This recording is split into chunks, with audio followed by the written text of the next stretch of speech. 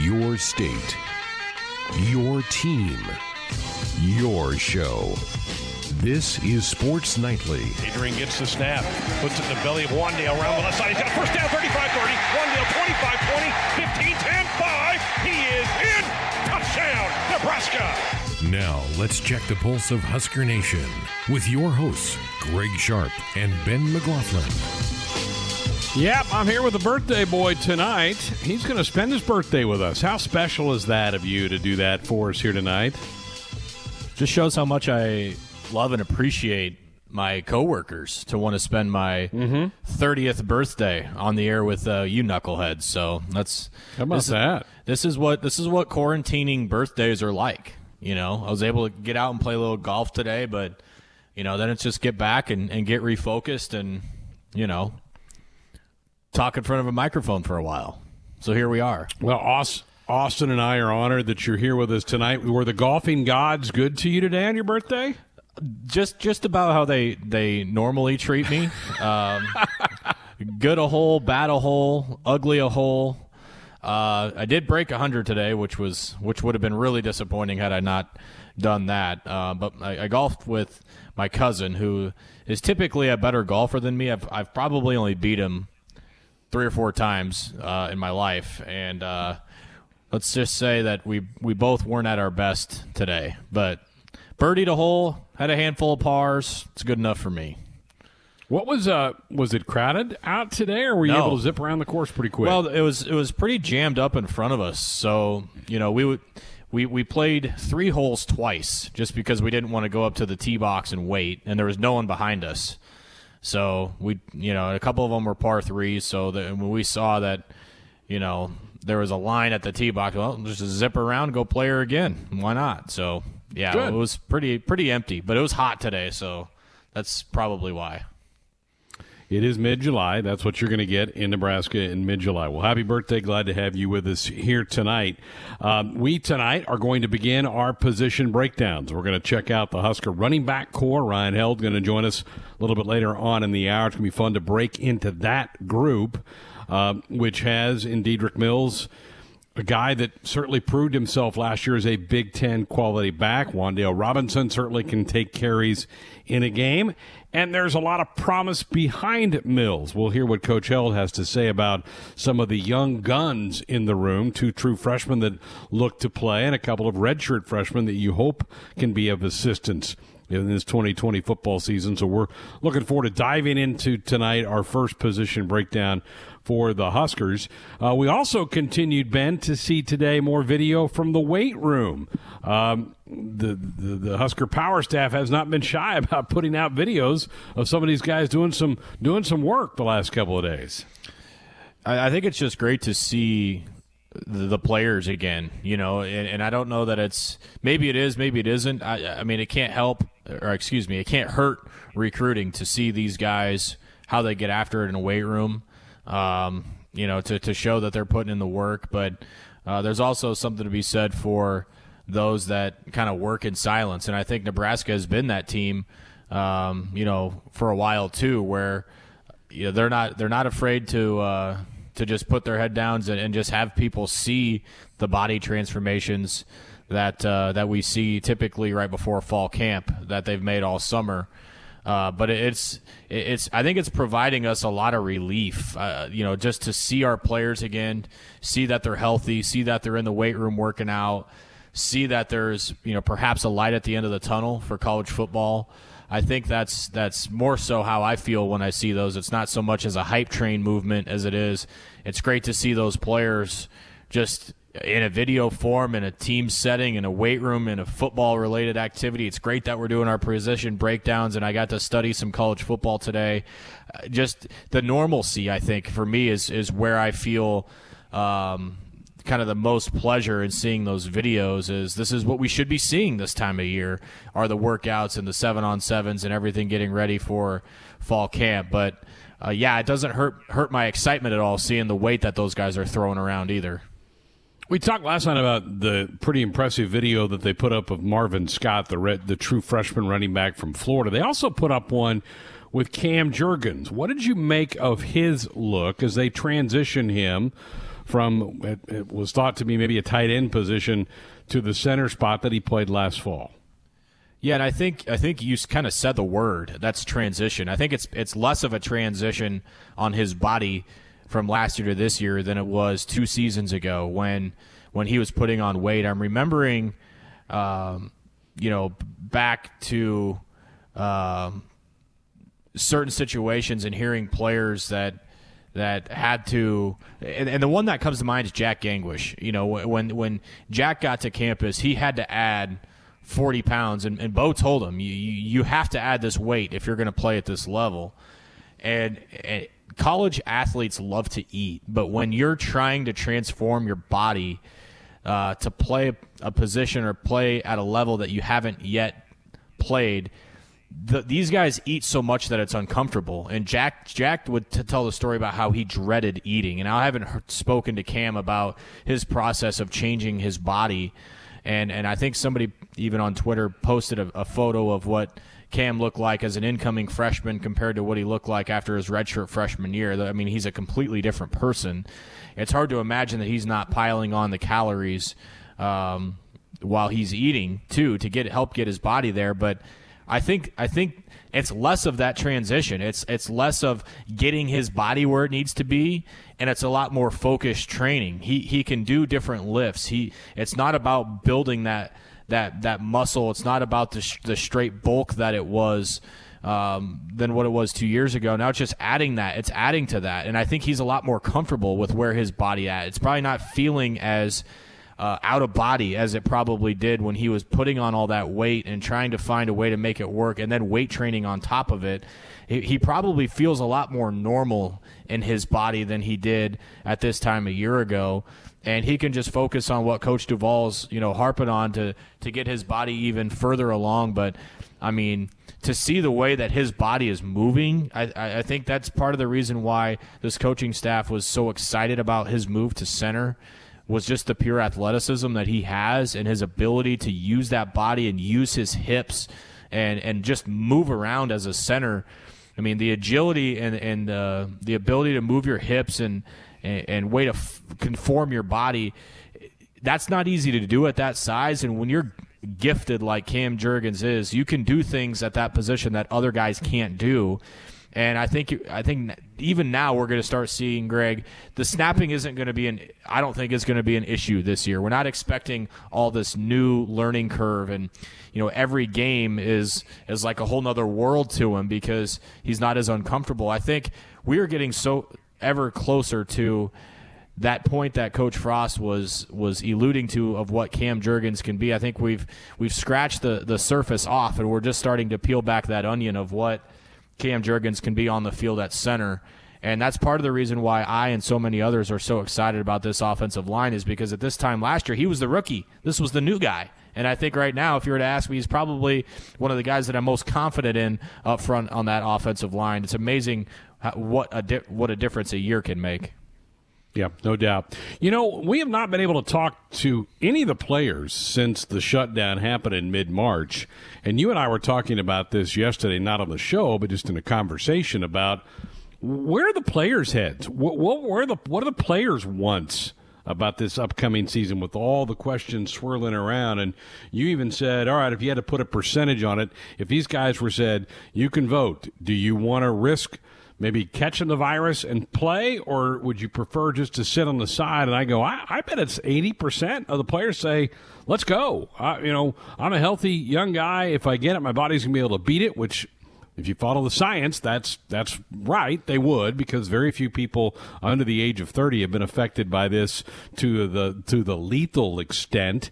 You think it might be higher than 80% if you pulled the guys on the football team? I think 80% would probably be a conservative estimate, and I don't know that it's just relative to Nebraska. I'm just speaking, in a broad sense in college football. And I told you when we had this conversation yesterday that I think you're going to have guys that are kind of all over the board on their thought processes, and there are players that are wired a little bit differently that have a different way of thinking, and I think that percentage that small percentage would be out. I think they would say, you know what, it's not worth it for the longevity of my career, for, you know, the health benefits and, you know, all the risk that I'm putting forth. It's just not worth it. I'm going to sit out. You know, those players that are just kind of wired a little bit differently. Nebraska's had a handful of them in the last few years. I hope people know what I'm talking about. Just their brain operates more of a sense of life as a whole than it does revolve around college football, like so many do. And I think there are probably a handful of them that either have family members or even themselves, you know, probably more at risk than others, and they would probably tap out. But I mean, you take those two circumstances away, and you're talking about just your average college football player who, you know, came from home, came from states away to come play college football, is healthy, doing the right things, doing everything that they can to be safe. I think that they would be willing to take that risk. I think they would be willing to say, I'm taking care of my body, I'm getting enough sleep, I'm eating the proper foods, I'm working out, you know, doing all the things that a normal healthy person would do to help any kind of virus. I think an overwhelming majority of the players would say, I'm willing to take that risk, let's go play ball. And that's just a hunch that I have. You know, I just keep going back to comments Bill Moose has made over the last couple of months that he believes for these student athletes, and he's talking primarily about football, but he's also talking about basketball and volleyball players and soccer players, that he believes they're in a better place being here than being back at home, that they kind of are doing the right things when they're here. And so that's why he has said, no holds barred, the safest place for the student athletes for the University of Nebraska are right here on campus, where they can be monitored and taken care of, and doing all the precautions to try to keep themselves virus free. Yeah, and again, when they're on campus, you can't control a college student. You just can't. I mean, there's too many variables in their everyday life that it would be impossible to trace them, nor would it be right to say you have to stay here, you have to go here, you can't go here. That's not right to do that. When you're getting paid as a professional, I think there's a little more grounds to say this is what's allowed, this is what isn't, these are the rules. But as an amateur, as a college student, I don't think you can put those barriers on college students. But at the same time, when you have those organized activities, and you mentioned it yesterday, when you're going from 8 hours a week to 20 hours a week to 24 hours a week or whatever it is, that's 8 to 20 to 24 hours that they're not out at the lake, that they're not out at the bars, that they're not out eating at restaurants, that you know where they are, and you know what type of behavior relative to the virus that they're displaying. And I think that's, you know, something that is somewhat of a hidden benefit of having the athletes on campus and still going through these workouts. They're being tested. The coaches are obviously, as we heard from Ronnie Green late last week, you know, telling us that the health and the safety of the student athlete is always going to be on the forefront. You know, the university officials are going to put everything that they can in place to keep these athletes healthy and students healthy while they're on campus. And as long as the players and the staff are following those protocols and those measures that are being taken, and we don't even know probably what they all are at this point, you know, what they have to do when they're in a weight room, or, you know, all the testing that's going on. We don't know what those processes are like. But as long as those players and those coaches and even those students are abiding by those rules, you got to think that the amount of tests that are positive are going to be a lot lower than what they would be if those players were still out celebrating their summer out at lakes, you know, out in vacation homes, and, you know, going to bars and doing all that stuff. It's, you know, it's 8 hours this week of organized team activities and voluntary workouts and all that you're under a watchful eye, where you know the proper protocols are going to be in place. Yeah. Thank you so much for spending part of your night tonight with us. You picked a good one, because tonight we start our series of reports breaking down the positions of the Husker football team. We'll do that every Tuesday, Thursday for the next 5 weeks. We start tonight with the running backs. Tonight on Sports Nightly, it's the Husker football position breakdowns. Huskers turn, give it off to Rahmir Johnson, fights his way in there. Touchdown, Nebraska. Rahmir Johnson's first touchdown as a Cornhusker. tonight. Two wideouts to the left. Mills in the backfield with Martinez. Adrian gets the snap, gives it off to Mills. Mills spins away. He's to the 40, 45, 50, 45, 40, 35, 30. Tightrope to the sideline, steps out of bounds inside the 30-yard line. Dedrick Mills has been a man today here in Lincoln. Running backs coach Ryan Held. Well, to talk about the running backs, Ryan Held, Husker running backs coach, and your first two seasons at Nebraska, you've battled lack of depth. Devine was so good for you in year one, but you kind of took a turn to get to him because guys kind of dropped off last year. Dedrick kind of found a way to the top of the chart, but do you feel like you've addressed some depth issue with that position going into 2020? Well, it definitely was a point of emphasis as we went into the recruiting cycle last year, and we needed to get that room built up with options. So really the last two recruiting classes, we feel like we've done it. We were able to redshirt Rahmir and Ronald Tompkins. Obviously Dedrick had a good first year with us. And then this year, we signed Marvin and Savion. So you got a lot better stable of options and bigger backs and everything, which is what we needed to get to going into the 2020 season. Let's go back to Dedrick. Tell me what you saw from him last year and what are your expectations for him this fall? Well, I think what you saw, from the outside and what we saw on the inside is a guy that had talent. He would run hard, was physical, but it took him a little time to get used to the spread offense. He was used to, in junior college they ran a lot of gap scheme stuff, and then at Georgia Tech he was at B-back where he was a fullback, and they did different things with him. So, it's a different deal when you get to a spread offense. So it took him a little time to get used to it, but I think when you saw the last third of the year how much better he got and made a lot of progress, being able to see the cuts that he didn't make at the beginning of the year, but he made in the tail, the last third or so of the year, which allowed him to have a lot of success and really catapult him into the off season, and into this coming 2020 season. So he's gotten a lot better. He's worked hard. He had a great winter, and then was a great start to the spring before we got put on hold for a little bit. And I've seen him around here. He looks good, and he's a leader for the guys. He's the only senior. He's the only old guy scholarship-wise that I have in my group. But he's done a really good job helping the younger guys up to this point, and I'm excited about his senior prospectus. Ryan, Coach, you mentioned the two redshirt freshmen, Rahmir Johnson, who we saw in the 4 games a year ago, and then Ronald Tompkins, who was out with an injury last year. Give me the progress report on those two. Well, Rahmir, he's probably put on 10 pounds, this off season, which was something he needed to do. He had a little groin deal that kind of nagged him a little bit throughout the year, and he's been able to rest and then heal that up, and so he's in good shape right now, going into the season. So I'm excited about, what we can get out of him. He's obviously a very smooth runner. He's worked on some of the things in the off season, running routes, catching the ball, which is something that will be very important to all the guys, but specifically him. Being more physical, which I think the added weight will help him. He had a good first 2 days of spring ball again before it got put on hold. So I really like, where he's at. And then, he'll have an opportunity to really make some progress this fall camp.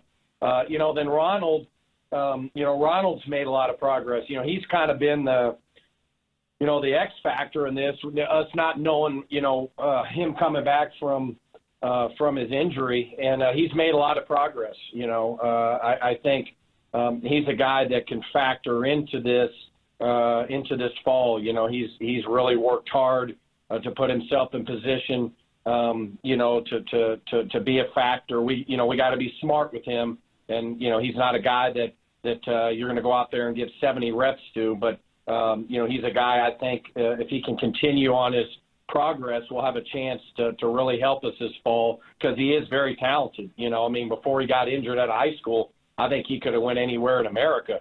So he's made a lot of progress. So I'm excited to see, what he can do with a full practice schedule and fall camp. We referenced this earlier as we talked to Ryan Hild, Husker running backs coach, about building up some depth in that room. The two incoming freshmen are Sevion Morrison from Tulsa, Oklahoma, and Marvin Scott out of the state of Florida. What do you like about those two? What did you like about those two to offer them scholarships to come to Nebraska? And what reports are you getting now that they've been on the ground for a month or so? Well, obviously in the recruiting class, we needed to identify two guys that could really, be really good football players for us with a lot of upside. And I tell you, I don't know how many running backs I evaluated, across the country. Those were my top two guys. And, there was maybe a few national guys that, we probably might not have been a factor with. But I would take these two guys over anybody in America. When you start with Marvin, is a kid that's very, physical for his age in terms of his maturity from a strength standpoint, tremendous core, powerful, fast twitch and low center of gravity guy that I think is really going to be able to be a good player for us. He loves football, which is obviously something that was important to us. He's a great kid, comes from a great family. So physically, he's a guy that we're really, really excited about early, just because he comes in. He was a power lifter in high school. He looks like an older kid right now he doesn't look like a freshman. Let me put it to you that way. So we're really excited about what he brings to the table. And then Sevion, they're two different backs. Savion's a taller kid, kind of a longer, taller kid that has, track speed at the tailback position, but has a lot of opportunity to put on really good weight. I think Savion's a guy, when it's all said and done, can be a 225-pound big-time running back. And, he's got that game-changing speed that we're looking for. So he's gotten up here and really worked hard as well. Both of those guys are really, really talented, and I think they'll be good players for us. But again, they're freshmen, so we gotta be patient. And I'm not going to put the cart before the horse and crown them anything yet. So we get out there, and they got to be able to execute and take care of their bodies and be able to compete at the collegiate level, because it's a different deal, even though they're really, really good. But I wouldn't trade those two for any kids in the country last year. We're glad we got them, and I really like the early returns, what I hear, and I've kind of seen them, a little bit, and I'm excited to be able to get with all these guys here soon when the NCAA allows us to get back with them. Last year, we saw doses of Wandale in the backfield. How much do you think that happens this year? And is there anybody else? We've heard the name Alante Brown as a guy that might swing into the backfield a little bit for you. Yeah, Wandale, his main focus will be slot receiver. That's where his main focus will be.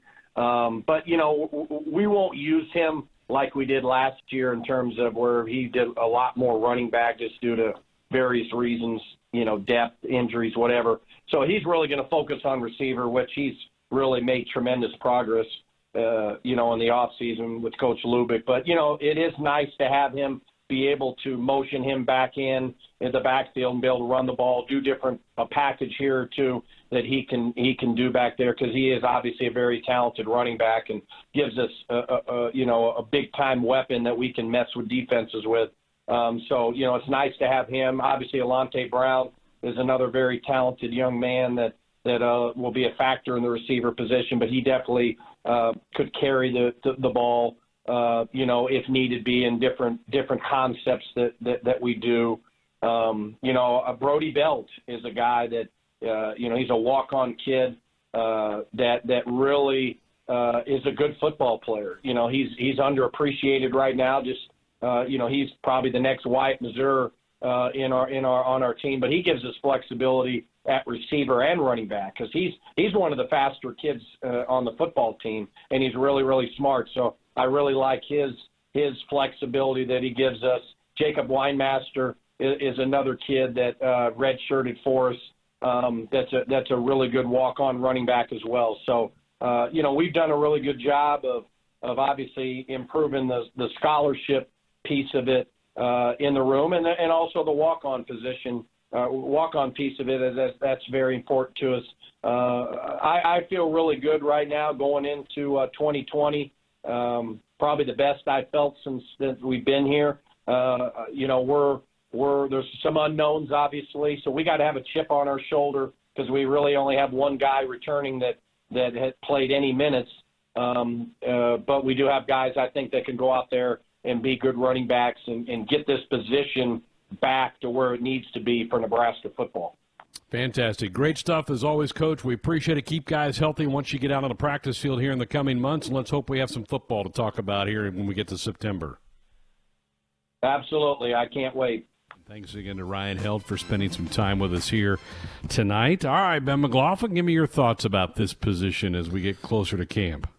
Yeah, definitely an interesting one, and I'd like to break the pattern that we've had the last couple of years of our starting running back departs the team, or at least it finds themselves in hot water. The early parts of the year, obviously Greg Bell and Mo Washington, and then that didn't pan out. So I'm hoping that this year Dedrick Mills can be the guy for the whole season, assuming he can stay healthy and is producing for the Big Red. So let's start there. Let's break the trend that we've had the last couple of seasons. But I think Dedrick really flexed his muscles and proved himself last year to what he could be with this offense, what type of back he can be in this system. I think it took him a fair amount of time to adjust to the style of running that this offense needs, and it was quite different than what he did at Garden City and Georgia Tech. Requires vision, requires patience, requires a lot of things that he hadn't had to have tools in his bag that he hasn't had to use yet. So I think the longer the season went, the more comfortable he got with the offense that was in front of him, and you saw that. I mean, nearly 800 yards on the ground for him last year, and obviously, as you heard from Ryan Held, Wandale hopefully won't be the guy that's required to handle the business if something is to happen to Mills. You hope some of these other guys can come in and step up and carry those roles. Obviously, Ramir Johnson got a look last year. Try to keep the red shirt on him. Still waiting on Ronald Tompkins, what his future as a Husker holds due to his habitual knee problems that he seems to keep having. You just feel for the guy to just not be able to be healthy. So you hope he can get in the mix. Ryan Held obviously says that it's promising with him. And then you've got the young guys. You've got these guys that are coming in with Sevion Morrison, who shattered some records at Oklahoma, in the state of Oklahoma in high school, and obviously one of the hottest names around Husker football right now based on his workout that he put online the other day is Marvin Scott. So it's an interesting room, that's for sure. Last year they were able to preserve the red shirts of the two incoming freshmen. One, there wasn't a choice with Tompkins. He was injured and out. But they were able to keep Ramir's red shirt. That's big. I don't know that they'll be able to do that this year, Ben, although as it sits right now, it looks like it's going to be a 10-game schedule. Maybe you can. Maybe you can play them and limit the games and get a red shirt out of one or both of Scott and Morrison. But I also think you got to try to win. And so if you need him, you got to play him. I just don't know if they're going to have that luxury this year to be able to redshirt those freshmen. Yeah, not sure yet. I don't know that we know outside of Dedrick who's going to be the next guy. Is it? Mm-hmm. I don't think we know that yet. So I think right now you have to approach it as whoever's in that backfield. Whoever's got eligibility, it's open competition, and you get out there and trying to earn that spot, and that includes the two true freshmen. So yeah, I'm interested to see who kind of steps up, grabs the reins, and proves to the coaches that they want to be out there and can prove themselves on the field. Because one thing's we know for sure, it's hard to be a Big Ten back for 12 games and not suffer something. I mean, even Dedrick last year was fighting a shoulder injury for a lot of that year. So for him to stay healthy for all 12 games and still be Nebraska's workhorse, I don't know that's fair to ask. Yeah, well, I'll sit here right now. I believe Dedrick's going to be the number one back. those freshmen could push him. And if one of them makes their way to the number 2 spot on the depth chart, I think you got to play those guys. All right, time for us now to grade this out. Ben, let's start with your top 3 running back rooms in the Big Ten West. Yeah, first of all, let me preface by saying it felt good to just do college football homework again. It's been a nice change of pace. But anyhow, my top 3, I've actually got Iowa here at number 1. Tyler Goodson, the freshman last year, really impressed me the way he ran the football in Lincoln. And just like Diedrich, he got stronger as the year went on for Iowa. And they've got Mekhi Sargent back from Iowa Western as well. They lose Torrin Young, but that's over 1,100 yards and 9 touchdowns for the Hawks on the ground. That's back. So I've got them in the top spot. I've actually got Nebraska here at number 2. Dedrick Mills, had he been the starter all year, in my eyes, would have been a 1,000-yard rusher pretty easily. He finished with 745 on the ground and 10 touchdowns. It's the most touchdowns coming back on the ground from one player in the conference, or at least in the Big Ten West. So I've got Nebraska at 2, and I've actually got Minnesota at 3, and I get a little foggy, a little hazy here past these 2 because of what's left in the division. Minnesota doesn't sound great, losing Rodney Smith and Shannon Brooks, who combined for over 1,000 yards, but Mo Ibrahim, he was hurt a lot last year and still managed to get over 600 yards and 7 touchdowns. He got stronger as the year went on. I think he got healthier. But Minnesota tried the whole split carries with 3 guys thing. It just didn't really work. But he'll be the bell cow for the Gophers this year. So I've got Minnesota here at number 3. All right, Austin, what's your top 3 look like? Very similar to Ben's. In fact, identical to Ben's. I'm with him on Iowa. I think Tyler Goodson is really, really good. Iowa hasn't had a 1,000-yard rusher since 2016, but it sure looks like Goodson has the skills to do it, and they'll really lean on him with Nate Stanley gone. Nebraska at number 2, Dedrick Mills. Ben, you and Greg said it all there. I think he's a 1,000-yard guy pretty easily. There's a lot of exciting young pieces in that room. And with Minnesota at 3, Mo Ibrahim's a stud. Really burst on the scene a couple years ago. Banged up a little bit last year, but still got his. But with him running the show again, I think Minnesota's the number 3 running back in the division. Okay, and do you have Josh's? I do have Josh's. He has the same top 3, but in a different order. So Josh goes Minnesota at 1, Iowa at 2, and Nebraska at 3. Okay. I'm a little different. I do join you guys with Iowa at 1, so I think that's kind of the consensus of the room. And Goodson, to me, really came on late and looks like maybe a breakaway type back for them, which they haven't had for a while. And then Mekhi Sargent's also a guy that can jam it in there for them. I'm going to go Minnesota, too. I think Ibrahim is maybe the most complete back in the division. We've seen 2 years of him now, and now that Rodney Smith and Shannon Brooks have both graduated, I think he's going to get a bulk of the carries. I think he might be the most talented guy in the division. I've got Wisconsin 3, and I know there's not a set back. Nakia Watson's probably the most returning guy, but they're going to feature that back so much that they're going to get a ton of yards out of that position. And just the way that their offense is structured, kind of on past history, I'm going to go with the Badgers at 3. So for me, it's Iowa 1, Minnesota 2, Wisconsin 3. All right, Ben, how about 4 through 7 for you? Yeah, time to finish it out here. I've got the Badgers here at number 4. Obviously, we all know Jonathan Taylor is gone. By committee type approach. We heard from Jesse Temple on the blitz. That's going to be the key for Wisconsin. Nakia Watson, as you said, Greg, will probably be the first guy in line. Garrett Krochek is back, which seems like I think his number's in the 30s. I think that's his eligibility that he's had in college. That guy just won't go away ever.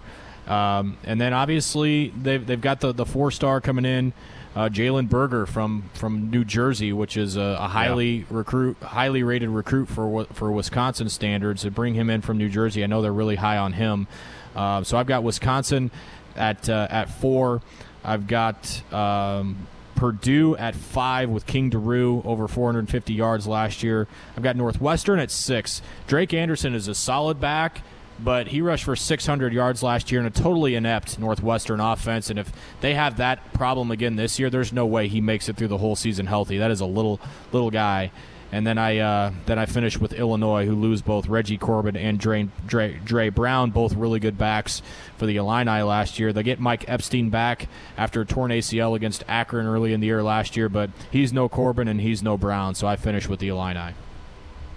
Okay, Austin, you're 4 through 7. All right, so I have Wisconsin here at number 4, like Ben as well. So we line up pretty evenly with these first 4. In terms of talent, I think 4 is about fine for Wisconsin, but I'm with you, Greg. I mean, they're a top 1 or 2 room in the division every year. So in terms of production, they'll be higher, but talent, I don't like theirs quite as much, at least right now, although that Berger kid does seem like he could be the next bell cow in the line of them. At number 5, I've got Northwestern. They bring back 3 guys in Anderson, Isaiah Bowser, and Evan Hull. None of them really blow you away. They're all perfectly adequate, but that's better than what Illinois and Purdue have at my 6 and 7. Losing Corbin and Brown, like Ben said, is big for Illinois, and there's a reason Purdue didn't run the ball much last year. Bad line and not a whole lot of talent in the running back room.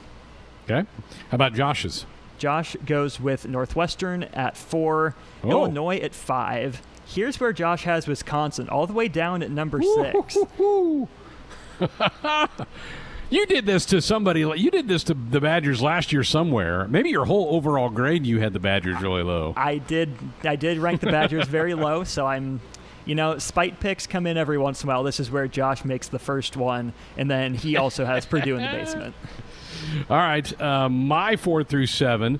I've got Nebraska in the 4 spot, and I'm concerned because Diedrich is really the only proven commodity, and then it's totally question mark behind him. I like what's in there. I think that can jump up as the season goes, but I kind of in a show me mood right now. So I've got Nebraska at 4. I think I'm with Austin or Josh. One of them had Northwestern at 5. The combination of Anderson and Bowser is pretty solid for them. New OC. We'll see what kind of offense they have.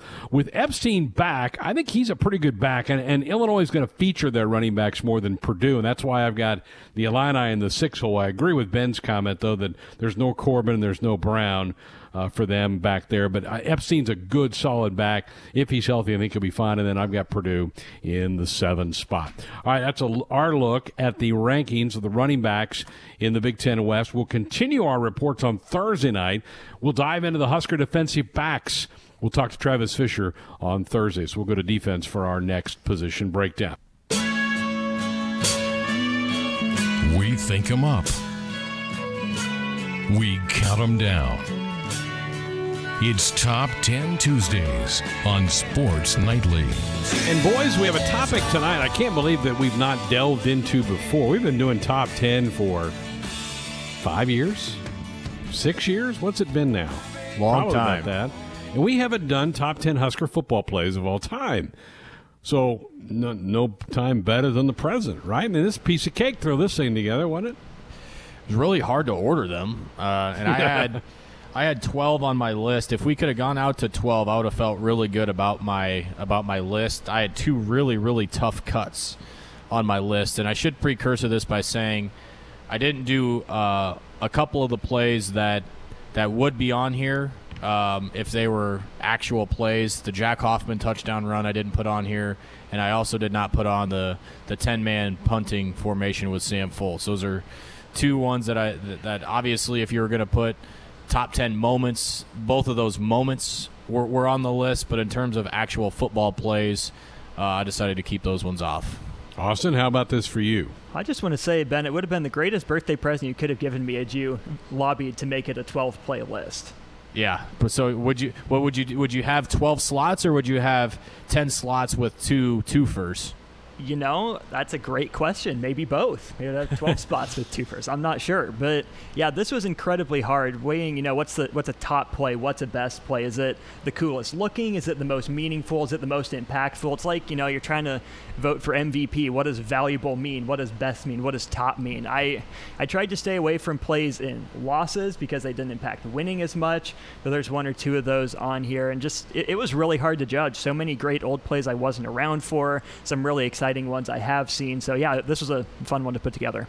Yeah, I tried to put, plays that were really impactful for the program maybe toward the top of my list. I agree with you. There's been some incredible plays that happened in games that Nebraska didn't win, or the win didn't mean a whole lot really for the balance of the season, but there are a couple of those on here as well. All right, Austin, let's let you lead us off this week. Wow, all right, thanks. So for number 10 here, this is kind of a general one. I can pick a specific instance, but I've got the Fumblerooski. This is a Nebraska special, something that this football program perfected. If I were to pick one, it would be Dean Steinkuhler in the 1984 Orange Bowl. No one else in the country ran it like Nebraska could, and Nebraska ran it so well they got it banned. So just Fumblerooski in general, what it means to the Nebraska program, I think it's worthy of a spot on the list. No doubt. I mean, if you run a play, Ben, that they have to change the rules, that's a pretty impactful play. Yes, and run it multiple times successfully. Yeah. All right, my number 10 is a game, my first season behind the mic, and it was Alex Henry's still record 57-yard field goal to give the Huskers the lead late against Colorado. A lot of people still tell me that's about as loud as they've heard Memorial Stadium when that thing made it through the uprights. The Huskers had already qualified for a bowl game. They weren't going to win the Big 12 North that season, but you felt like it was a kick for some momentum for the program. So there was some of that behind it. But what a special moment for Alex Henry on Senior Day to nail that one. So that makes my list of number 10. That was number 11 for me. That was left off. So that was one of the two that I was talking about. So glad you had it on your list. And this is the one that I had to substitute it for. And there's some people that are going to disagree with it. But obviously the game was horrible and just terrible. But I remember watching that play at the time, going, that is the best individual effort on one play I have ever seen. And one of the best plays I've ever seen in a football game, and that was Taylor Martinez's 75-yard touchdown run in the Big Ten Championship against Wisconsin. Obviously, Nebraska got absolutely rolled in that game, but at the time it was 3rd and 11, and it was only 14-zip 5 minutes into that game. That cut the lead to 7. Taylor, I think Nebraska had the ball at like the 23-yard line, rolled out to the right, ran all the way to the 4-yard line, back to the 4-yard line. So he was 19 yards behind the line of scrimmage on a 3rd and 11 and scored and just outran the entire Wisconsin team into the end zone. Absolutely incredible. So I've got the Taylor Martinez touchdown run at number 10. Taylor Martinez showing off shades of Mike Rozier. That's who I have at number 9. His run versus UCLA. Gets a pitch going left about the 5-yard line. Gets about halfway between the left hash and the sideline. Reverses course all the way back to the 18-yard line. Goes all the way back pretty much to the right sideline. A couple cuts later, he's in the end zone. Special play by a special player. That Taylor Martinez one was a really tough cut for me, but I have Mike Rozier's individual effort on over Martinez's. Probably Mike's Heisman moment, to be honest with you. That was probably the play that, and it was early in the season when that happened. It was in September, but it was probably the moment that people started to think of him as a Heisman candidate, and probably the most memorable play for him of that Heisman winning season. All right, my number 9 is the throwback from stunts to crouch against Oklahoma in 2001. It was billed as an early game of the century, 2 top 5 teams battling it out. So the stunts throwback to Eric Crouch makes my list at number 9. Awesome. My number 1, or excuse me, my number 9. No, don't go to 1 yet. That'd be skipping ahead a few. We still got some spots here. You're just really anxious to share your number 1 with us. My 1 is right next to my 9. I just can't read. 30 years old and can't read yet. My number 9 is Crouch's 95-yard touchdown run against the Missouri Tigers. You would think Eric Crouch backed up his own goal line. Play probably would have come at a quarterback draw, quarterback option, sprint option, triple option, something like that. No, he drops back to pass, stands in the pocket for about a second and a half, escapes to his right, and much like Taylor Martinez says, no, I'll just take this myself, run right up the gut in Columbia, Missouri, and run right by every Missouri Tiger on my way to the end zone. So longest touchdown run in school history, Eric Crouch's 95-yarder against Mizzou. That's the biggest touchdown run in school history. I've got the biggest comeback in school history here at number 8. Rex Burkhead's juke against Ohio State back in 2011. It didn't give Nebraska the lead. It only tied the game, but it just encapsulates everything about Rex. The vision, the balance, the speed, the power. I remember watching that. It was rainy. You just see the Ohio State cornerback just slip and slide right past Rex. He goes all the way off the camera. He's sliding so far. Such a good juke by Rex. A couple defenders try to pull him down. He still gets into the end zone, and then just a few minutes later he scores the game-winning touchdown. But I will always remember that juke. It's one of my favorite memories in Husker history, and it's my number 8. How about our own Greg Sharp's call? Slips a tackle, and that's exactly what happened. That dude went flying by him. That was Nebraska's first home Big Ten game. Mm-hmm. I think that gets lost by some people. They didn't realize that was our very first ever hosting a Big Ten opponent as a Big Ten conference member in Memorial Stadium. The only person that would have beat Joe Bowserman out for governor that night is Levante David for stripping that ball away and starting that comeback. But Ben, he left a lot of plays out there. Oh yeah, he had 27 tackles and 3 forced fumbles, but he'd tell you he didn't play a complete football game. Oh, those responses from Pelini. They ran 76 plays and he had 24 tackles. I mean, he tackled one of every 3 plays by himself. Yeah. All right, my number 8 was Ben's 10. This is Taylor Martinez's run, and you're right. This was one of the most amazing runs in Husker history. Probably ran 150 yards on that play because he looped back so much. Yeah, they did. Fox did a tracker. I can't find it online, but they did a tracker of how far he actually ran. It was well over 150 yards. I think it went officially in as a 74-yard touchdown run, but you're right. He went clear back near the goal line. And at that point, you felt like that was going to flip the momentum of the game because the first 10 minutes have been dominated by the Badgers. Huskers make that play. And I know my feeling in the booth was, all right, game on, here we go. It certainly wasn't. It was a blip. But it shouldn't be lost because it was an amazing feat by Taylor. And so I've got it at 8. That was arguably the biggest tragedy of that game. Not only did you lose a right to go play in the Rose Bowl, and you lost to a 7-5 Wisconsin team, but that play, had Nebraska won that game, would have been in all of our top 5s, and I don't know that there would be any debating that. Yeah. All right, what are we on here? I want to get the correct number. Number 8. Okay, number 8, not number 1 yet. My number 8 was Austin's 10. I've got the Fumble Rooski here. I chose the Dean Steinkuhler one as well in the Orange Bowl against Miami, but Nebraska first time running that was in 1978 against Oklahoma. How about they run that play 3 times and all for touchdowns? It's pretty amazing.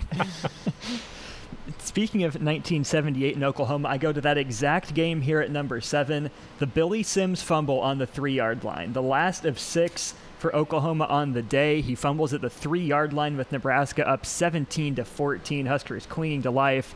Sims bobbles the ball, and it just majorly cooled Tom Osborne's seat. He hadn't won the big one against Oklahoma. He finally knocks him off. It gives him the chance to oversee a few more of the plays coming up on my list. Jim Pillen recovered that, Board of Regent. We talked about that play with Jim a couple of months ago here on Sports Nightly. And Nebraska's reward for winning that game over Oklahoma, you get to play him again in the Orange Bowl. Yeah, that was not a good way to finish that. All right, my number 7 is a game fairly recently from 2013, the Hail Mary pass from Ron Kellogg to Jordan Westerkamp to beat Northwestern. I mean, what you have a walk-on quarterback heaving the ball down the field to win the game against Northwestern, who's certainly been a thorn in Nebraska's side since joining the Big Ten Conference. That was another memorable moment in recent times. That's my number 7 as well. I'll line up with you here, Greg. And I remember this because I was still in the studio at the time. I think it was just me and Josh at the time in the studio. And I remember of all the losses that I've suffered in the studio, I was probably the most mad for whatever reason of that game. I was one tipped pass away from wanting to flip over the desk in the studio back there. I was so mad. I'm like, are we really going to lose to these guys again? And it was one of those deals where, again, if you're in the studio, you get the audio probably 2 seconds before you see it on TV, and so you guys are all freaking out, and I'm like, we don't catch it. Like I don't believe you. I don't believe that I'm about to watch him catch this ball, and he did. And the other thing I remember about this game is I went to a local establishment with our good friend Teddy Greenstein after that game, and had a beverage with him, and if you know anything about Teddy and what he thinks about Nebraska, he is the biggest Jordan Westerkamp fan on the planet. And the fact that he caught a tipped game-winning pass against his Northwestern Wildcats did not sit well with him because he felt he should have been in purple, black, and white in college. Instead, he's in Lincoln catching a Hail Mary against his team. So tough news for Teddy there. You guys remember Matt's call at the end of that? What a scene in Lincoln, baby! Yeah. Woo! You need to go up a few octaves, Austin. I don't think I can. I don't want to blow our listeners' ears out. Here's the thing. I didn't remember this until I listened back to your call, Greg. Westerkamp's first touchdown of his Husker career was that play right there. So he gets that one, and I was not back in the studio. I was actually on my way to babysit for some family friends. I jump out of the car pretty much right as soon as he catches it, timed it perfectly. They're all out on the front lawn celebrating, throwing little kids around. That was so much fun. All right, Greg, hold on before we move on. Greg, I've had you explain this before, but I'm gonna do it again. When you're getting ready to call a play like that, what's walking, because you know it's a small percentage, but if it happens, you got to be ready for it. What's going through your mind before a play like that and watching it kind of happen? You're hoping you can identify who grabs it, right? You want to be sure who gets it. You make the right call, and I did. It was Jordan, and it helped Ben because, as you know, in our booth, it was down toward that end of the end zone, so it was right in front of us. It laid out beautifully. It had been to the other end or the other corner. That'd have been tough to do, but it laid out perfectly right in front of us. And you saw the ball bounce up and everything. You were able to see it all. Saw the tip. Saw Westerkamp slide underneath it. Yeah, it laid out perfectly. A lot of times in football, you don't get that because you're so far away from the field in a lot of press boxes. Beautiful. You saw that one coming. Well, Oklahoma did not see Black 41 flash reverse coming, though. You had it at number 9, Greg. I have it up here at number 6. You know, you say those words to anyone besides a Nebraska or Oklahoma fan, they have no idea what you mean. But fans of those two teams can pinpoint exactly what it was, exactly what it looked like. It didn't end up resulting in a whole lot besides that win over Oklahoma, but it's an absolutely iconic play in Husker history. Yep, sure is. All right, my number 6 was Ben's 9. This is the Eric Crouch run against Missouri. His Heisman moment was that run against the Tigers. It was a thing of beauty. Love it. All right, my number 6, Austin had at 9. I've got the Mike Rozier run against UCLA. That was his Heisman moment. One of the iconic runs of our school's history came against the UCLA Bruins. The run left, which ended up scoring right. So I've got Mike Rozier here at number 6. All right, we move into the top 5 here. Number 5 for me, I've got the flea kicker. Really kept that 90s dynasty alive. It's lucky, it's a fluke, but it was awesome. You can't draw it up like that. Lightning won't strike twice. All you can do is throw your hands up in the air, laugh, celebrate that it worked out, and go beat Tennessee in the Orange Bowl. Did it hit the ground? Absolutely not. Zero chance. Oh, yeah, that thing was a thing of beauty. All right, my number 5, I'm going to the game that crowned the Huskers the champions in 1995, and that was the Tommy Frazier run against the Florida Gators for 75 yards. Jim Nance's call of how many tackles can one man break. What a run for Tommy Frazier, and I think when you think of Frazier, who finished his career, by the way, 33-3 as Nebraska's starting quarterback, that's the play that jumps to your mind first. No doubt about it. My number 5, Greg, you're 9. Austin, you're 6. Black 41 flash reverse. So the funny story that comes from, it's not funny, but nor will people care, but I'm going to tell it anyway. So the next day, that Sunday, we go up to the local school and play football. There were some people up there, and one of the guys that we were playing with said he was Mike Stuntz's brother. And I'm like, there's no way you're Mike Stuntz's brother. You're just saying that because he threw a touchdown pass to Eric Crouch yesterday. So obviously everybody was out trying to pretend that they were Mike Stuntz throwing that pass to Eric Crouch the next day after Black 41 flash reverse. That's great. That's fantastic. Calling you out, dude. All right, so Greg, at number 5, you had a Nebraska run at beating a Florida team in a national championship. I go to a different Florida team, Nebraska beating a national championship with a run. I've got Corey Schlesinger to the left this time. Second touchdown versus Miami in 1994, the one that really got Tom Osborne off the hook. He got over the hump, all thanks to a couple of fullback traps, specifically the second one, bumbling, stumbling, rumbling into the end zone. Corey Schlesinger, lots of heartbreak earlier in the decade. This one really cemented Nebraska as a power, set the tone for the next 4 or 5 years. Yep, he had 2 touchdowns in the game, but that's the one that gets everybody's attention because that put it away. That gave Nebraska the win and shut up the Hurricanes. When he went into the end zone, you had him at that point in time. All right, my number 4, I had a special teams play at 10. I got another special teams play here. This is the Johnny Rodgers punt return in the game of the century in 1971. Terrific call by Lyle Bremser, the legendary Lyle Bremser, and a huge win for Nebraska on the road against their nemesis, the Oklahoma Sooners. So Johnny's touchdown run, that certainly was his Heisman moment, is my number 4. Man, I'm wondering what you have at 3, 2, and 1, taking a couple of ones off the board here at number 4. My number 4, I've got the kick 6 here against Mizzou. Austin, you had it at 5. Matt Davison comes out of nowhere, jumps underneath the Scott Frost pass, or the kick. I guess it didn't come off the arm of Scott Frost, but it saved Nebraska national championship. And I don't remember a lot of watching Husker games before 1997, but this is one I remember very vividly, and just how crazy I went in my basement. I remember jumping up off my couch, and we had kind of that popcorn ceiling in my basement, and I hit my knuckles up on that sharp ceiling that I had in my basement and skinned my knuckles up, but I didn't even care because Nebraska pulled that game out. Nice catch, Matt. Nice catch, Matt. All right, number 3, Greg had it 10, Ben had it 11. This is my second favorite moment in Husker history, the Alex Henry school record field goal. My favorite moment in Husker history, of my lifetime at least, is Ndamukong Suh stiff-arming Cody Hawkins not long after. But the Henry field goal is the one that gave Nebraska the lead.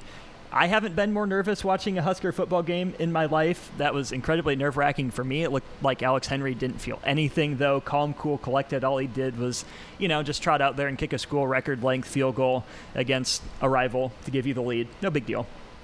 If you know Alex at all, and I know Alex fairly well, I don't know that he has a pulse. I mean, that's just the way he is. He's just like... That's what makes him a great golfer. The blood pressure never gets going, and so he was the perfect guy for that moment. And he was a young player, too. He was a young kicker for Nebraska. He wasn't a seasoned, grizzled veteran. So that kind of moment's like, yeah, okay, we'll go do it. I can make it from here. Yeah. I love it when Bo was like, can you make it? And he goes, yeah. Yeah. Okay, go kick it. Go, kid, go. Pretty great. All right, when I thought about my top 3, I go, okay, I got to come up with Nebraska iconic things. And there's nothing more iconic about Nebraska football, and you guys have been around Big Red Reactions, is the fullback. How we put the fullback up on a mantle. So here's Corey Schlesinger for me, the fullback trap to seal the deal against the Canes. So I've got Schlesinger at 3. I go line for line with you, Greg, here. And again, my top 3, what were the most iconic plays? If you were to find 3 plays that define Husker football from reputation, from fans, which ones are you going to pick? Corey Schlesinger barreling in that end zone, somersaulting across that goal line against Miami. Seeing the look on the Canes' faces after that, it doesn't get much more iconic than that. I've got Schlesinger at 3. All right, on to the top 2. Greg mentioned this one at number 5. I've got Touchdown Tommy running through the entire town of Gainesville, Florida in the Fiesta Bowl. And, I wasn't around for that one. So when I think back to the 90s and what I've heard from people, that play is the one that really sums it up. You have to be fast, powerful, relentless. And I think a big part of that play, too, is that it proved that 94 wasn't a fluke. It really helped cement that 95 team as one of the most dominant of all time, if not the most dominant of all time. Just perfectly encapsulated in one 75-yard touchdown run. All right, very good. My number 2, I've got you guys had it much lower, but I've got the Fumblerooski here because I think if you ask college football fans who ran the Fumblerooski, they could all tell you it was Nebraska. Mm-hmm. And so that's why I rated it up a little higher, and I'm thinking of the Steinkuter one against the Canes in that 83 Orange Bowl, or 84 Orange Bowl. Yeah, 84 Orange Bowl 84. Against Miami. It just, and when you, like I said earlier, when you have to change a rule because of somebody, it's a pretty prideful thing to have. That's a good thing to say, Greg, because if you've watched the Longest Yard remake with Adam Sandler, the Mean Machine run that play, and Chris Berman calls it out, showing shades of Nebraska running the Fumblerooski. So yeah, you're absolutely right. All right, my number 2, I've got Johnny the Jet.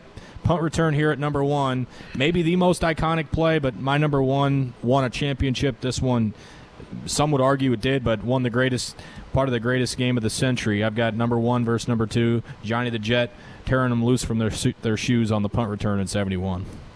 Ben and I are in a different aisle, but that play is my number 1. All right, so you go with the Jet at number 1. My number 1. I mean, this won an ESPY. It's the Frost to Davison. Nice catch, Matt. I mean, that thing saved the season for Nebraska and got Tom Osborne that national championship in his last season as the Husker coach. So, saving catch, miraculous catch, and it's still to this day. If you see highlights of great college football plays, that baby's in there. Absolutely. Miracle in Missouri. But my number one's the Tommy Frazier touchdown run. Again, national championship, career high on the ground for Tommy Frazier. And you better believe every kid from the ages of 4 to 10 were in the backyard high stepping like he did into the end zone, and Lawrence Phillips did in the end zone that night. I mean, that's what we grew up watching. Tommy Frazier, and Austin said it, running through the entire town of Gainesville on a way to a national championship. That was just the point where Nebraska is just better than you, and there's nothing you can do about it. So for me, that's the number one play. What a display. That was amazing. That, and Lawrence Phillips was running wild that night as well. It was a great stuff. All right, let's Twitter poll this, Austin. Let's see what the folks think. We all had 3 different ones, which is great. So let's put those 3 up, and then you can put another up. So be looking for that at Husker Sports on our Twitter handle. We are 9 days away from the start of the Major League Baseball season. It will start with a couple of games on Thursday the 23rd. Everybody will play on Friday the 24th. A lot of teams going through inter-squad scrimmages this week. They're going to have some exhibition games next week leading into the games next weekend to get the season underway. The Royals got some good news today, Ben, as Salvador Perez has been reactivated. He, like the first day back, they were back, he tested positive for COVID-19. Didn't feel bad, so he was asymptomatic. He had to go through 10 days. That's over. He's back, and I think he's maybe even in the lineup tonight for their inter-squad game, so good news for the Royals, whose other catcher, Cam Gallagher, same thing. He got tested positive a couple days ago, and he doesn't have any symptoms.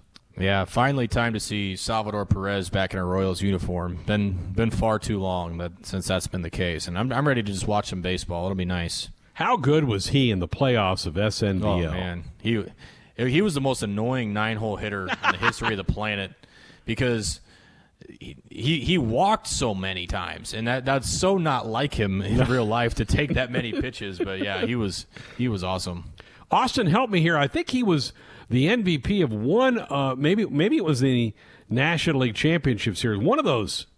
Was it the CS? Yeah, I thought so. Okay, yeah. So, yeah, Salvador was huge for my Hickman Harriers. How about that? That's been 2 weeks since that happened.